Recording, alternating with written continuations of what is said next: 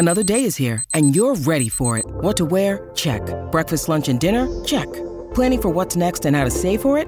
That's where Bank of America can help. For your financial to-dos, Bank of America has experts ready to help get you closer to your goals. Get started at one of our local financial centers or 24/7 in our mobile banking app. Find a location near you at bankofamerica.com/talktous. What would you like the power to do? Mobile banking requires downloading the app and is only available for select devices. Message and data rates may apply. Bank of America N.A., member FDIC.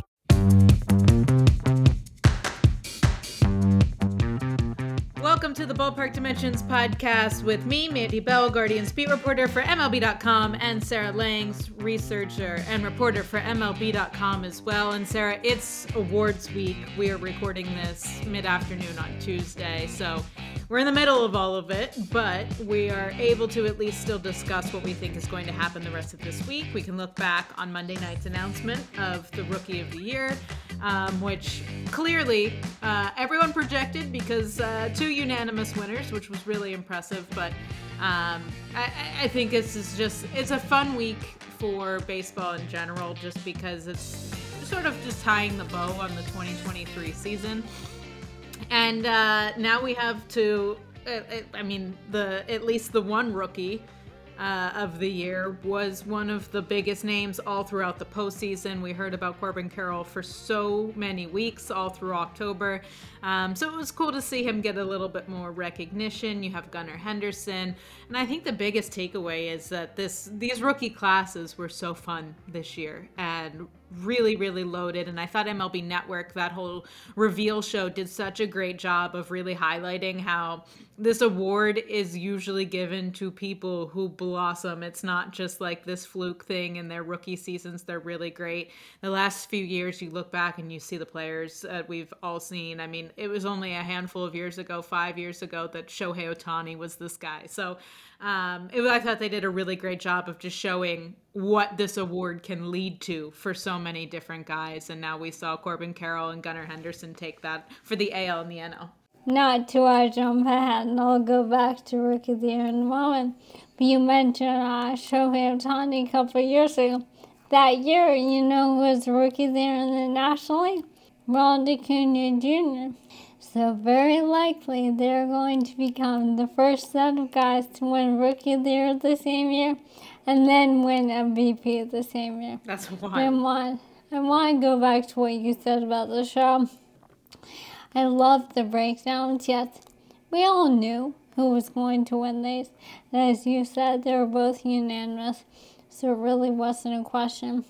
That doesn't mean that Tanner Bybee and Kodai Senga and James Outman and everyone involved did not have great rookie seasons. They did. They're really, really good. And I love the show as a chance to, highlight all of them. Tristan Cassis being the guy I forgot to mention as well. But I love seeing that, and we'll see that all throughout the week. And I do want to mention, it was only the 5th time that both Rookie of the Years were unanimous. It happened in 2017 with Cody Bellinger and Aaron Judge. In 1997 with Scott Rowland and Nomar Garciaparra. 1993, Mike Piazza and Tim Salmon. And in 1987 with Benicio Santiago and Mark McGuire. And yeah, I did a bunch of work prepping for these awards, getting ready, being ready to contextualize them. And I looked that up about a week ago because I just had a feeling that was probably going to happen. Really, really cool for both guys. But again, I love the pedestal for all 6 guys getting a chance to celebrate what they did and how they did distinguish themselves from the pack. Just speaking from watching Tanner Bybee all season long, I think it's impressive to have that runner-up title and just to be in the final 3 of such a fun class and all of those things. But he really, really was a standout. I mean, I had a Rookie of the Year vote this year. I had him second, obviously. With unanimous, that means I had Gunnar Henderson first. So I think everyone sort of looked at it this way of like, seems like a clear cut. It's difficult. Rookie of the Year is so difficult to vote on because yes, there's a couple times where some pitchers will work their way into an MVP conversation, and I won't even go down the route of Shohei Ohtani because he's an enigma and he doesn't even make sense and he cannot be classified into anything. So, but when you're looking at Rookie of the Year, it's truly the only one that you are trying to make pitchers and position players equal, and it's so challenging. And whenever I was voting on that, I wasn't really fully expecting that. That was my first time voting on Rookie, and I underestimated how difficult it is to compare those things because it's apples and oranges. And so the fact that Bybee was able to make himself stand out the way that he did, it spoke for himself, for itself. It was really, really impressive. His numbers under sub-3 ERA and just leading in so many different categories among rookies. I mean, it was without a doubt that he deserved to be in the top 3. But what he did for also the Guardians organization as a whole when end of July, first week of August, their entire opening day rotation was not even there.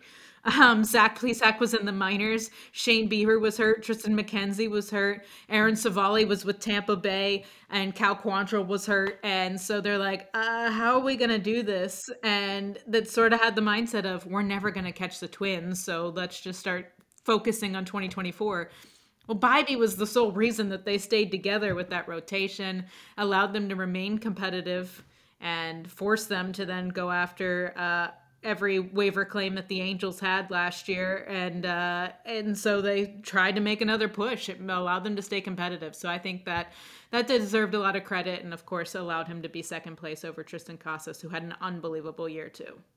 I'll stay on the topic of pitching and in the AL and bring us to Gerrit Cole, who I think I'm expecting probably to be another unanimous selection here during awards week. I'm expecting him to win Cy Young. I will mention Kevin Gausman, of course, of the Blue Jays, and Sonny Gray of the Twins also had outstanding years. But to me, Gerrit Cole really distinguished himself.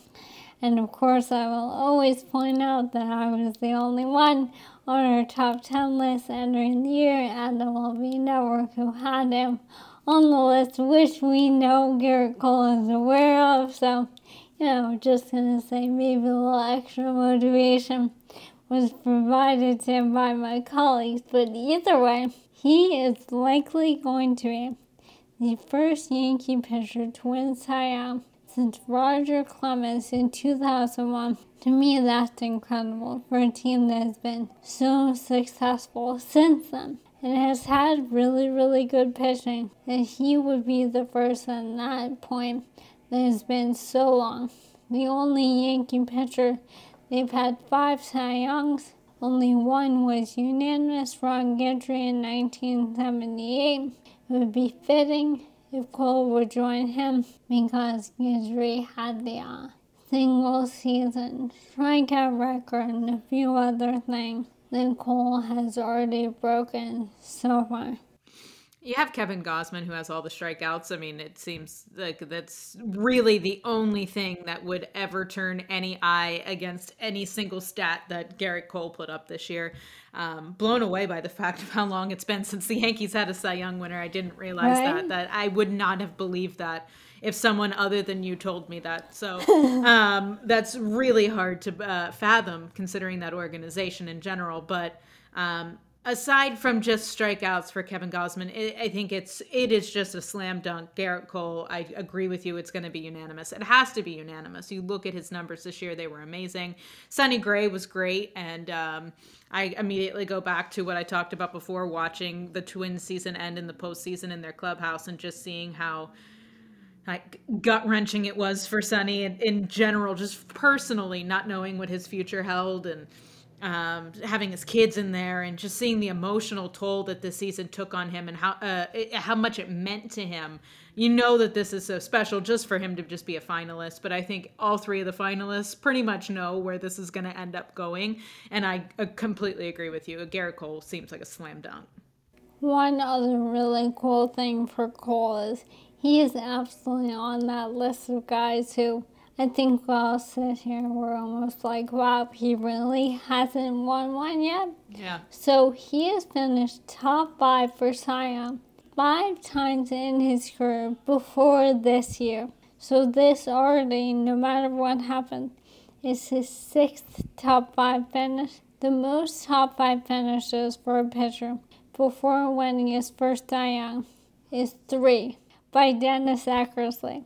So Garrett Cole is going to break that by 2, having finished top 5 times before this year.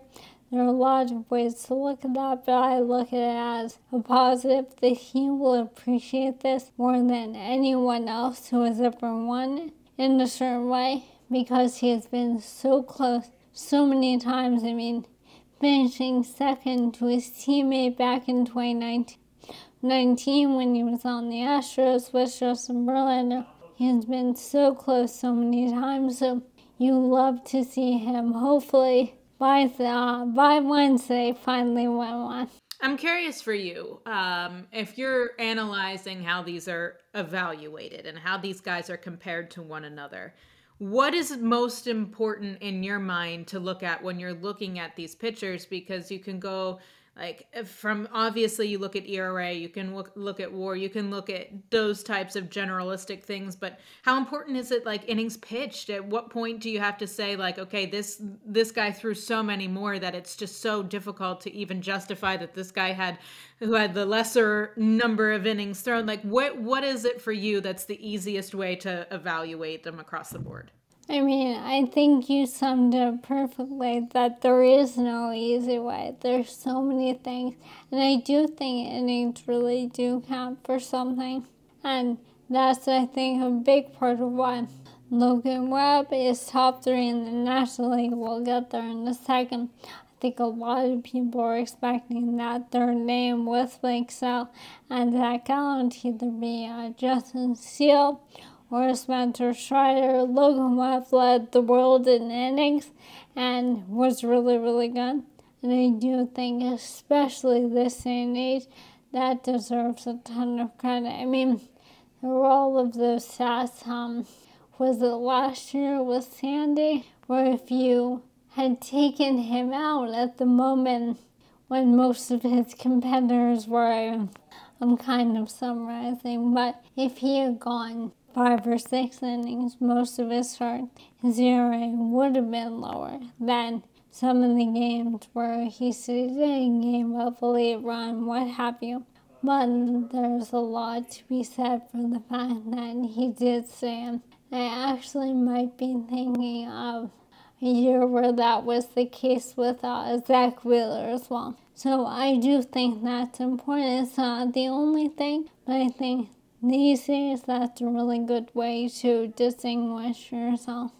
So when you're keeping all of these things in mind and you're looking at the NL side of the board, how do you think this will all play out? Because Blake Snell's ERA is ridiculous. But you also then look, like you said, Logan Webb worked his way in there for throwing 216 innings, which in today's game, you don't see that very frequently anymore. So how do you balance all of this out? I mean, I am expecting Snell to win. And I think that even though he didn't maybe throw as many innings as we might want to see overall, not even we, I personally don't care, but some people might. He was so dominant. And basically every start after his, first 5, first 6, I mean, every time he came out, I had another update to the stat of having a 120 ERA in his 23 start span, or an even lower ERA over a longer span. Whatever it was, he was constantly adding to that. All of these strikeouts, not allowing many runs, and I think overall that just made him so dominant. I am wondering if that one might end up unanimous as well, because Gallen didn't have as good of a September. And I think Logan Webb was unfortunately kind of underrated, but we'll see. And so, okay, we move into the most prestigious award that you get every single year. This year we go into, especially the AL, I think we all know where that's going to end up going, and rightfully so. I don't know how to keep coming up with words to explain what Shohei Ohtani is, because there aren't any words in the English, any language dictionary out there. I'm not limiting this to just the language that I speak. There's no proper word to describe what he is, and it sucks that he had to limit what he could do this year due to injuries, and it's just so frustrating because this season was going to be unlike anything else, especially a year in which he's going into his what's going to be a mess of a free agency, chaos, everything. And I'm so here for it, and I'm so excited for it. But even with injury, it's clear Shohei Ohtani is going to be the guy to win the MVP. And you have Marcus Semien, you have Corey Seager, which I thought was cool to have two World Series champs be the ones who are also joining him. But I think they know going up against Ohtani is not going to be an easy task. Absolutely, and I'm curious to see if this one is unanimous. Nobody has ever won multiple unanimous MVPs. And Ohtani was unanimous in 2021, so he would be the first guy to do that twice. Obviously, in case anyone has forgotten who is listening to this, all of these votes are sealed at the end of the regular season. If you went through the playoffs, people would certainly expect Corey Seager to get some first place votes. But on October 1st, he was not yet a two-time World Series MVP, so we'll see what happens there. I think he'll get a first place vote or two for being on a team that was competitive all year, for all that he did even while injured. But, I mean, Ohtani is amazing. And to win MVP and go into free agency, there have only been 4 players to do that. Aaron Judge last year, Alex Rodriguez in 2007, Barry Bonds in 1992, and Robin Yount in 1989. 3 of those 4 stayed with the same team. The only one to change teams in free agency was Bonds, and I'm thinking Ohtani will be the next one on that list. Yeah, I think that's a safe bet. This isn't... I don't say this seriously because it's obviously not a serious question, but is it even fair that he's part of these? Because, to everyone else, it's just so not fair, because how can you even say that someone else would be more valuable than a guy who can be one of the best hitters and one of the best pitchers? I mean, if he did one of those things with the numbers that he has, he would be in consideration of being one of the best of that specific, whether it be hitting or pitching. But then you have both in one human. And so how can anyone think that someone else would be more valuable than that? I mean, you can look at offensive numbers and say, okay, yeah, Seager's could be, some people would view that as better than Ohtani's numbers, and I would get that. But then you also then kick it with the fact that Ohtani's pitching stats were so unbelievably impressive as well. And it's just like, how can anyone even come close to competing? My brain's like, how is this even fair? Because there's no way that you can justify anyone being more valuable, because he does 2 things insanely well and no one else in baseball can do that. So how can he just be this creature who's trying to compare to, I don't know. That's where my brain goes of, it's just not even fair. I mean, we had a roundtable about this. I want to say it was me, Allison Porter, Mike Petrella, maybe Mark Feinstein, or maybe Castro with us a while back, basically talking about the idea of if Ohtani is healthy every year, is he just automatically in the MVP? And I think the conclusion was essentially, as long as he is Ohtani, and the all caps, oh my goodness, what did he just do? Kind of way that he is. I mean, he does not get credit just for doing both, but doing both at an absurdly high level, That's on another level from anyone else in baseball ever. So if we go to the NL side to round out the awards week, obviously it's another conversation. They don't have a Shohei Ohtani, but I think we have another slam dunk when we're starting to look at these things. It's difficult because yes, Acuna was unbelievable. You also have people looking at Freddie Freeman, who was great. Nothing against Mookie Betts, because his numbers were also outstanding. I mean, he had 39 home runs for a guy who's trying to say that he didn't belong in the home run derby because he's not a home run hitter. So I understand all of that. And I mean, I think all three, honestly, truly are really outstanding. But to me, Acuna is ridiculous. And you go back to what you were saying earlier of how these two were the rookies of the year together. And now I think they're going to be the MVPs together, because how couldn't they be? I love the symmetry. It is so cool. Two guys, by the way, from totally opposite backgrounds, right? Acuna was winning that as a 20-year-old from Venezuela, and Ohtani was winning it as like a 25-year-old, 24-year-old from Japan. Just totally different situations, and here they are in 2023 doing it all over again. I do want to say Mookie Betts deserves so much credit for playing second base and right field this year. If he did not do that, and again, just like Ohtani, it's not just playing both positions, it's doing them both really all-star caliber well. If he doesn't do that, I don't know the Dodgers win the division.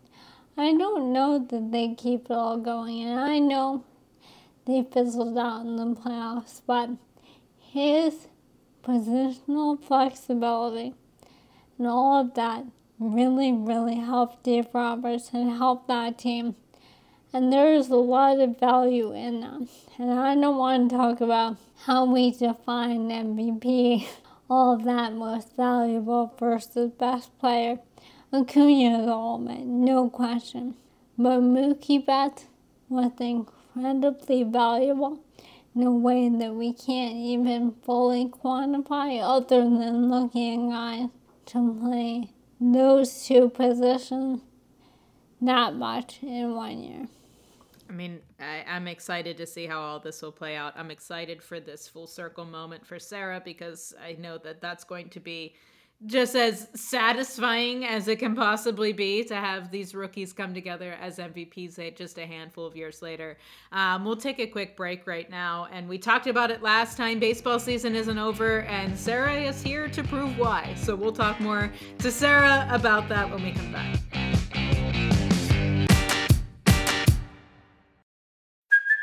Hey, it's Kaylee Cuoco for Priceline. Ready to go to your happy place for a happy price? Well, why didn't you say so? Just download the Priceline app right now and save up to 60% on hotels. So whether it's Cousin Kevin's Kazoo Concert in Kansas City, go Kevin, or Becky's Bachelorette Bash in Bermuda, you never have to miss a trip ever again. So download the Priceline app today. Your savings are waiting. Go to your happy place for a happy price. Go to your happy price, Priceline.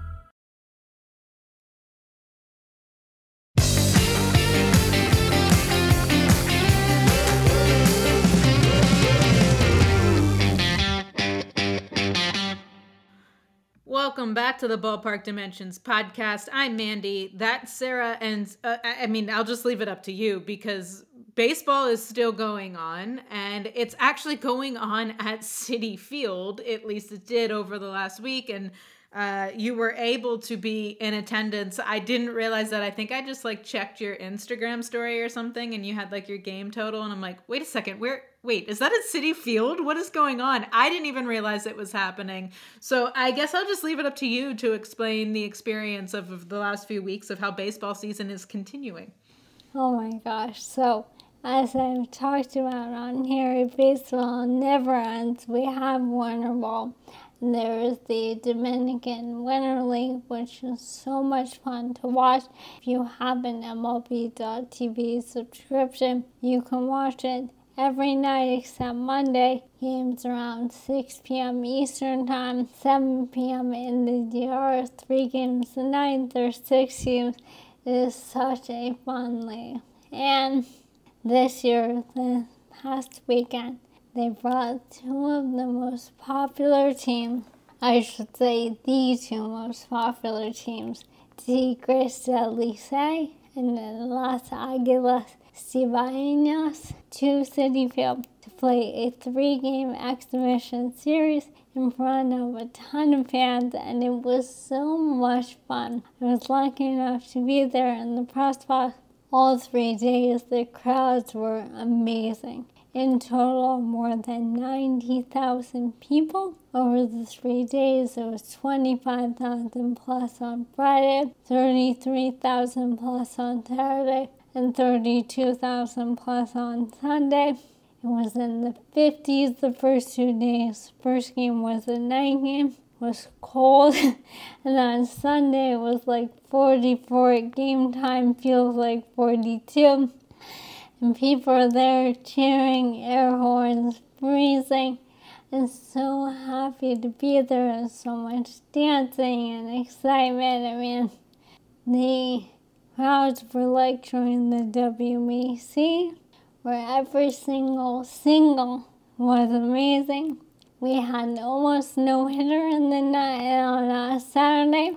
I was getting ready to text you, and guess what? I saw another top of the ninth, 1 out, ball hit to the right fielder, and there's a review. Did he catch it? Did he trap it? He trapped it. It was base hit, first base in the game for Licey. The reaction in the crowd and the press box to the review was so electric.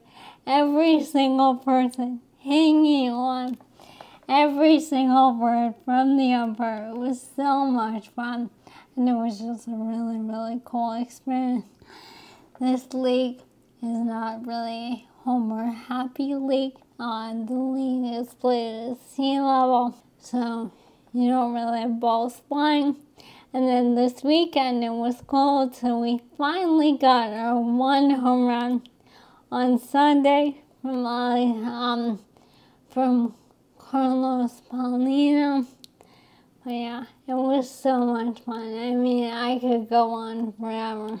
I mean, you talk about the crowds that were there, and it's just ridiculous, the crowds that you've been able to be a part of, seeing the World Series, seeing the WBC. It doesn't surprise me that it showed up, like that the crowd showed up the way that it did for these types of games as well. But I'm curious, what was like the press box like? What was the media like? Was there a lot of media for this? Because it's so cool to me that this is getting as much attention now as more than it ever has in the past. There was a ton of Dominican media there. So cool. Our great colleague Natalie Alonso was there for Las Mayores. Jake Schusterman, Jake Menson, Jordan Schusterman, Obsessed with Barbecue were there. I was there. It was kind of a hodgepodge, but a little inside baseball, but it was very easy to get to if you had a BBWA card. So I saw a handful of media members who, chatting with one. Didn't really know much about the league, but I got an email. Knew he'd come in with his card and said, yeah, might as well go see a game. So there was also that level of interest, but, media coverage in the GR is very different. So, you got some cheering in the press box and some reactions, and it was all so much fun. The other really cool thing is that the first day, the first pitch was the vice president of the GR throwing to Big Papi, David Ortiz. Then on Saturday, the ceremonial first pitch catcher was Nelson Cruz, who I told you guys last week just went on this big retirement tour. And then Sunday, Pedro Martinez. So this was a huge deal for the community, and I'm so glad whoever involved with the Mets made this happen. Thank you, because was incredible. And it was just, I thought it was so well done from top to bottom. All of the ads in the ballpark were the ones I see when I watch these games in Spanish on TV. The announcements were in Spanish. It really felt like, it didn't feel like, hey, you guys are guests and you're at Citi Field, but this is the Mets playing. It felt like, hey, you guys are here to play. Hey, you guys are here to play the game we all love, and this is your home for 3 days. And I hope that makes sense, that distinction, but it made it really, really resonate to me. It's just, there's no words. That's so cool, because this isn't something that really gets a lot of attention. And I think over the last few years, it's getting more and more. And I just think it's important to put that out there, because so many fans of their teams hear like, oh yeah, this guy's going to be going to winter ball. And you just hear that term winter ball, and you never really dig deeper than that. But now that you can watch these games on MLB TV, you can now see them in person whenever they're coming to Citi Field, those types of things, growing that game more than just being what you hear of these guys are doing in the off season. It's really cool, because there is baseball all winter long, and you can watch it, you can enjoy it, and there are names that go and participate in these things, and it's not just these rookies who you've never really heard of, or these prospects. So it's really, I think it's great that we're able to grow this the way that it has been. I'm so excited that you were there, and we can have a firsthand account of how all of that went. But again, as Sarah has said many times and will continue to say, there is no off season for baseball, and this is not just a couple of games at Citi Field and you're done. You can watch all of these on MLB TV. Sarah will be watching all of them, so I'm sure we'll see plenty of posts on social media. I'm getting better at saying that, for all winter long to continue to feel like baseball season is here. But just because baseball season, let's just say MLB season is over, doesn't mean that we can't still come up with our favorite moments from the league, or whether it be winter ball, as I said, or anything else, because there's still baseball moves happening. So when we come back, we can dive into our favorite moments from baseball over the last few days.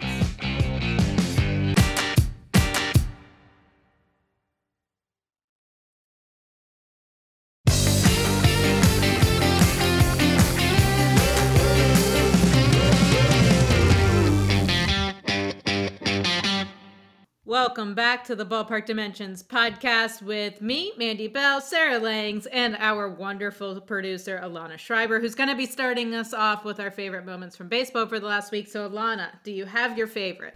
I do. So it's less baseball related and more you guys related, but Saturday was my birthday, and you guys look very shocked. But there's a really fun tradition in New Orleans on your birthday where you pin $1 to your shirt. So strangers know it's your birthday, and you walk down the street and everybody wishes you a happy birthday. I went to vote. All the poll workers were so excited it was my birthday. And not only that, but people just start to give you money. You make a ton of money by the end of your birthday. It's pretty awesome. I highly recommend birthdays in this city.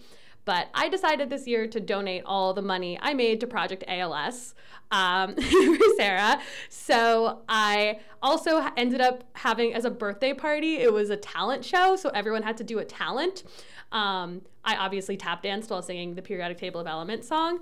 I didn't set out to essentially host an ALS benefit talent show, but that's kind of what it turned into, because once I told people what I was donating the money for, it came in droves. I mean, normally in the past, people will pin $1 to me. People were giving me $20 bills. I've never had that happen on my birthday before. And if they didn't have money with them, they were donating. So my one-day fundraiser, I ended up making $200, just donated it to Project ALS today. And it was really special to be able to share your story on my birthday and to raise so much money, and made me excited for future fundraising opportunities. We're not allowed to make me cry during this segment. This is a happy segment. Oh my goodness. First of all, we both reacted the way we did when you said it was your birthday, because we both would have wished you a happy birthday. I had no idea. So happy belated birthday, and thank you so much for doing that with your birthday. I love using the power of birthdays for good, and thank you so much. Birthdays mean so much to Sarah, so just to have all of that be one, that's why she also reacted that way, because now she's devastated that she missed a chance to celebrate a birthday.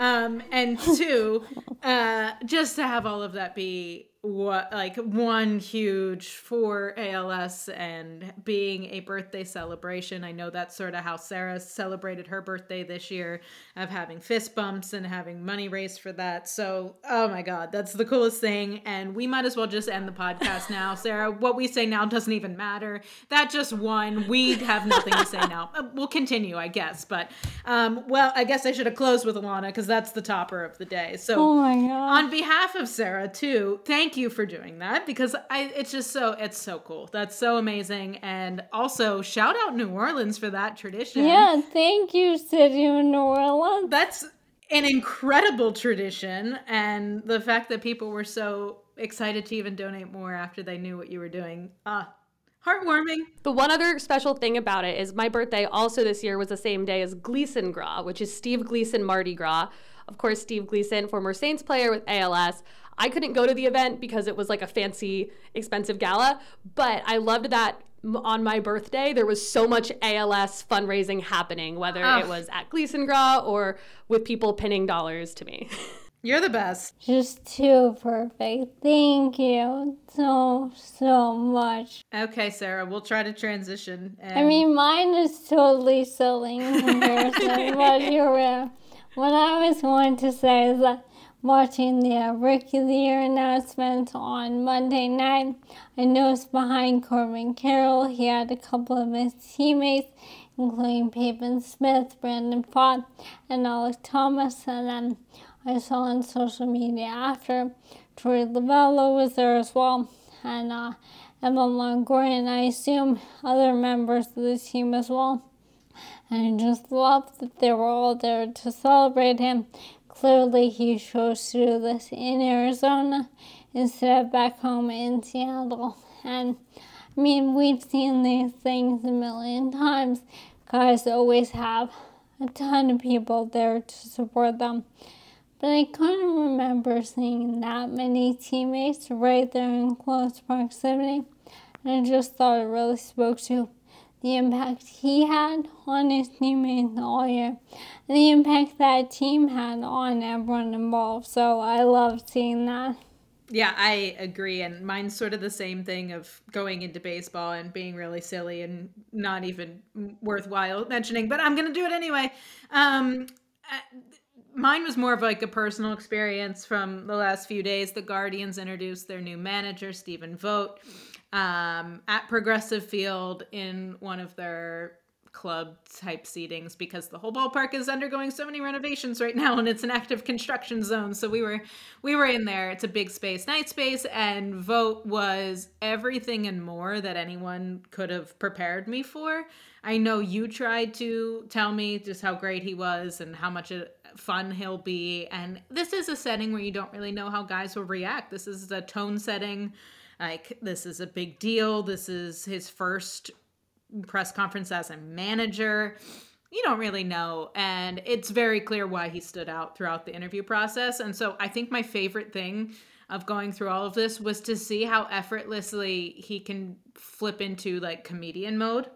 And he was, the way that he sat there at the podium and went from choking up over the fact that his dad introduced him to this game and made him fall in love with it, to 5 minutes later, not even finishing up his speech and walking away from the podium back to his seat.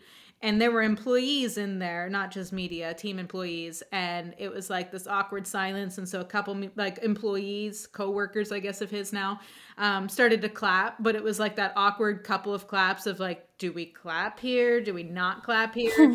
And so instead of allowing that to be just so painfully uncomfortable, he just started like flipping his hands up in the air to trying to hype up the crowd to get everyone to start clapping. I was like, yeah, let's go. And it was just like so clear why he stood out, because that personality is so attractive to anyone in a room, because he knows how to make everyone of different groups come together, find things funny, or find a reason to bond people together. And so he was so good with all of that.